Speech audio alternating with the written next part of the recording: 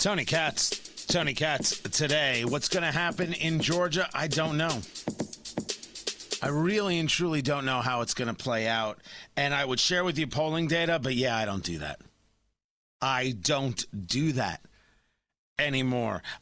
For what reason would I have faith in any level of polling? That seems criminally insane.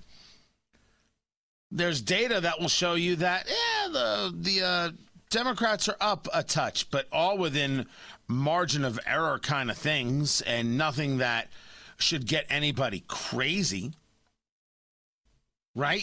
That nothing that should make you say, "Oh my gosh, it's over." I think the question before the House is Georgia going blue? And don't we notice a lot of places that have this conversation of going blue?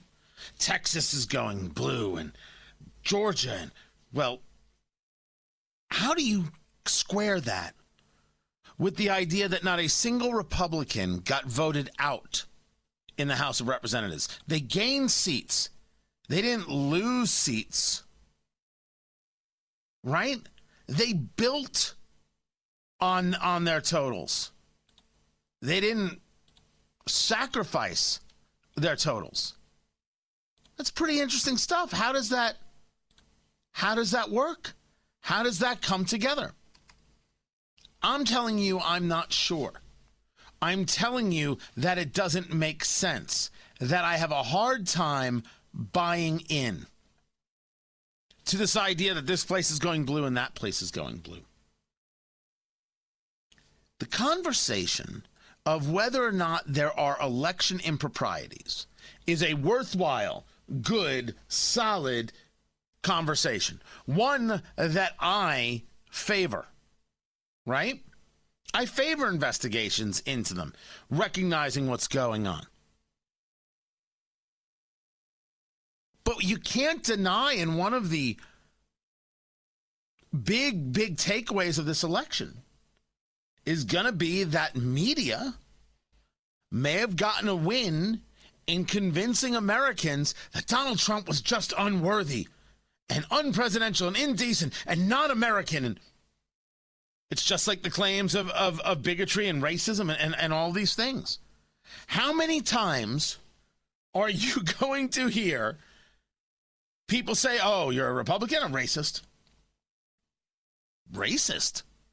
What in the world about me would make you say, "Oh, no, Republican, racist"? That's just the way it is. This is what they want to do, and this is what they've been successful at doing. Making no bones about their lies, happily lying because to them the ends justify the means, and engaging in a full-on level of gaslighting.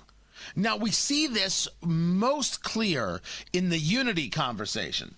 That's a conversation I'm going to get into.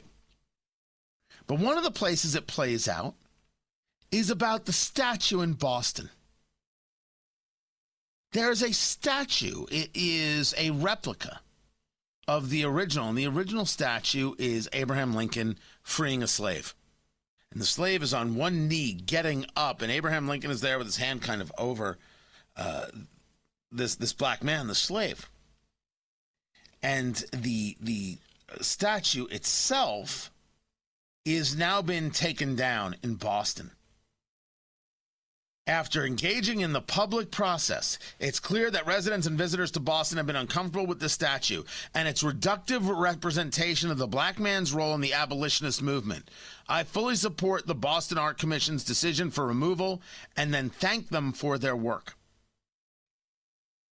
This statue is called Emancipation Memorial, sometimes referred to as the Freedmen's Memorial. Great write-up about it at dailywire.com. It's an 1879 copy of the original, which was created in 1876. And in that ceremony, there was a speech from Frederick Douglass. Now, Frederick Douglass is a must-read. And one of the things that you really should read is What to the Slave is the 4th of July. It's exceptional. And very often you'll hear people who are ideologues, and certainly not talking about color of skin. They're talking about ideology and political ideology, right? The progressivism, the Marxism, etc. You know, saying 4th of July is a white man's holiday. right? This is a Colin Kaepernick line. White man's holiday. None of that is true. When Frederick Douglass was speaking to people asking what to the slave is the 4th of July, 4th of July was being celebrated and there was still slavery, and he was looking people in the eye, white people in the eye, and saying, you see my problem, right? You have me here speaking. I'm happy to speak to you. But what is going on out there simply is an untenable conversation. Why would you expect me to celebrate when that's happening? People often talk about Frederick Douglass. Oh, God, despise the Constitution, hate this. No. Frederick Douglass studied the Constitution and came to realize its greatness and spoke about it regularly. I'd appreciate it if people, read a book. It'd be really, really good if people read a book. This statue is important. Freed slaves raised money to make this statue. A freed slave was the model for the slave on the statue, right? Posed for it. There's a story here that is remarkable and valuable about very concepts of freedom and about how America did exactly what it's supposed to do. We, the people, in order to form a more perfect union. It didn't start off perfect. It's not perfect today. It gets more perfect as we go. Better on better on better. This statue has value, and they're going to take it down because someone felt uncomfortable? Uncomfortable. It's not a reason to remove art.